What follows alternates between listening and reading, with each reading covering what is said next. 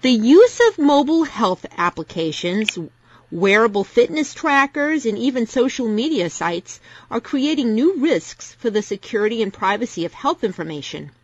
But many of the entities that collect, share, and use that health information do not fall under the regulatory scope of HIPAA.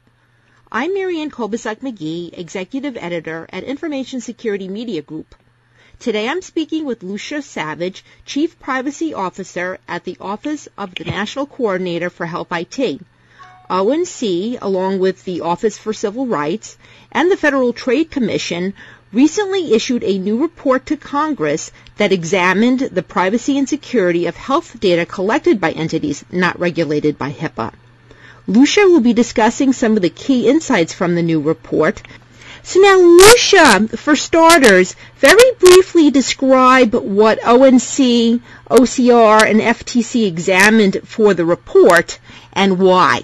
First, I want to be clear, this is a report that ONC has published, and although we have developed it in very close consultation with Office for Civil Rights and the Federal Trade Commission, it would probably not be accurate to say that it's an FTC report. In particular, the FTC has its own processes for publishing things it publishes. So I just want to be clear, very intense behind-the-scenes collaboration with the Federal Trade Commission Consumer Protection Bureau, but this is an ONC report. That being said, I think that even in our consultations with the Federal Trade Commission and Office for Civil Rights, we collectively as the administrative branch experts in health information had 5 specific findings. They're detailed in the executive summary as well as throughout the report. They note differences in how and whether individuals have a legal right to get a copy of the digital information that's been collected about them or to require that it be sent places. That right is very strong in HIPAA. That right is not statutorily protected outside of HIPAA. Secondly, there are security minimums. Information collected that's digital in HIPAA-regulated organizations have certain security minimums about how that information is held from a security perspective and processed. And while security engineering, the best practices are pretty easy to identify, there's no law that requires any particular security practices with regards to non-HIPAA regulated entities. My caveat being, of course, that if an organization was found to engage in unfair or deceptive practices with regards to health information, the Federal Trade Commission might take action. Third, there are differences in the uses to which the information can be put, particularly when it contains identifiable information.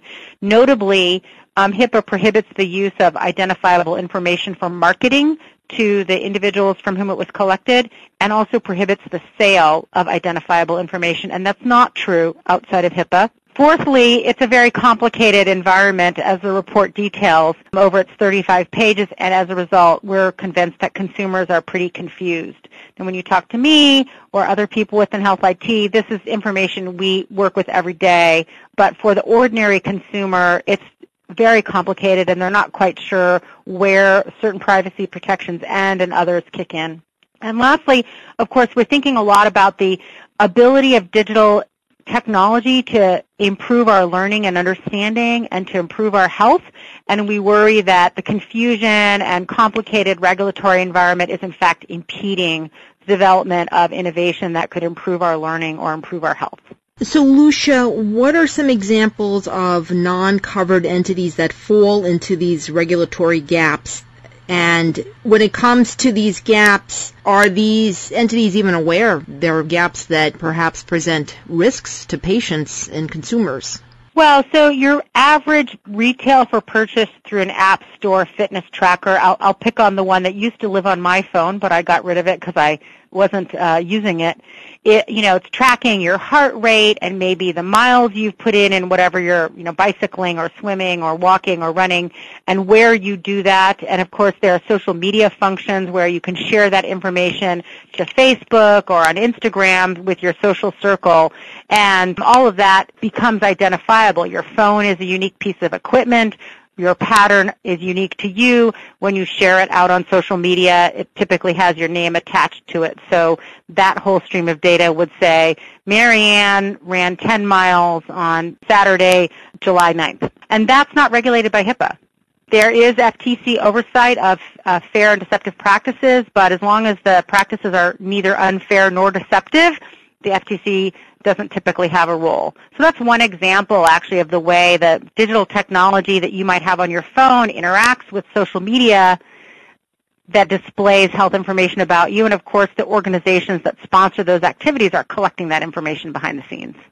And how are these organizations using that information? How are they sharing it maybe with other third parties and putting that information at risk? In a wide variety of ways. So one example that the FTC has documented pretty well is that a lot of organizations that don't have regulatory prohibitions against this will collect this data and monetize it. They'll sell it to data brokers. They'll use it for targeted ads, generating ad revenue for themselves, and all those kinds of ways that who you are and what you do every day becomes useful to other people who may be trying to sell you things. In a shout out to the FTC, they have a great report on data brokers.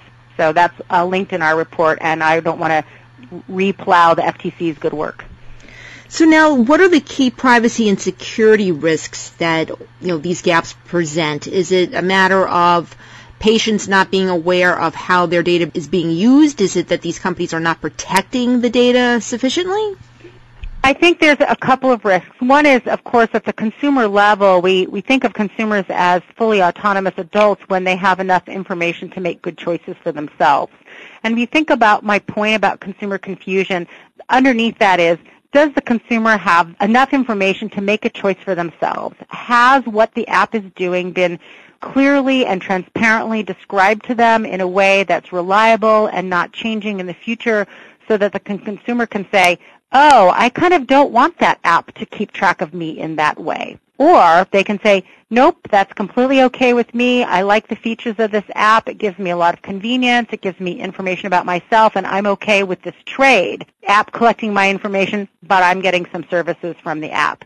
So when there's confusion, we're not quite sure that trade is being made, in each case, by a fully informed consumer. That's one problem. The other problem is, of course, security. We have a world where data through the criminal elements on the Internet has high value, and I think if people who are worried about that need to have the skills and the understanding to say, oh, when my insurance company or my provider system collects data, at least it meets these minimums of security. What's happening over on the other side of the world where I'm also giving data to this app, and is this app keeping my data secure and not available to the criminal element?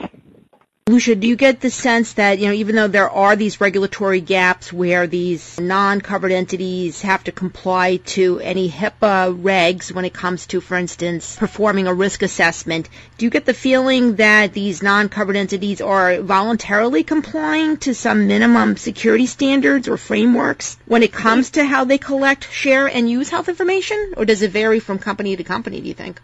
It's a mixed bag. We know that Apple's HealthKit has certain standards that the app developers using HealthKit data have to adhere to. That's right on Apple's terms and conditions. But not every platform has the same terms and conditions, and an app developer could, write apps that aren't available in the Apple Store. So it really is kind of a mixed bag. As I said previously, we know what good security engineering is. The question is, what is being used in any particular circumstance? So in terms of addressing the gaps, is there a need for new legislation, new regulations? How can these gaps be filled? It's a very complicated environment that we have, as is laid out in the report, and there are even things that were out of scope for our report. That environment is really a product of statutes and regulations that have been on the books for quite some time.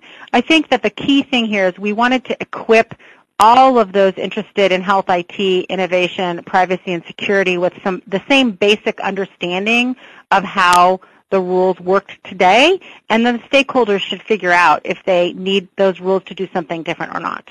And being that these non-covered entities don't have to comply to HIPAA, for instance, is there anything that you advise healthcare entities that may be considering accepting data, for instance, from some of these wearable devices, or even advice to consumers and patients on what they can be doing in the meantime to protect their privacy and information security in lieu of these regulations applying to these companies? I'm going to try and break that down into a couple of little pieces. First of all, I think being a knowledgeable consumer is really key. And we know that, human behavior is just to click through the terms of use. But actually reading them is important. And there are some great non-governmental organizations doing work to kind of help people compare and contrast what are in privacy terms and conditions. And we have some work ongoing on that as well with our refreshed model privacy notice. So that's just improving consumers' understanding.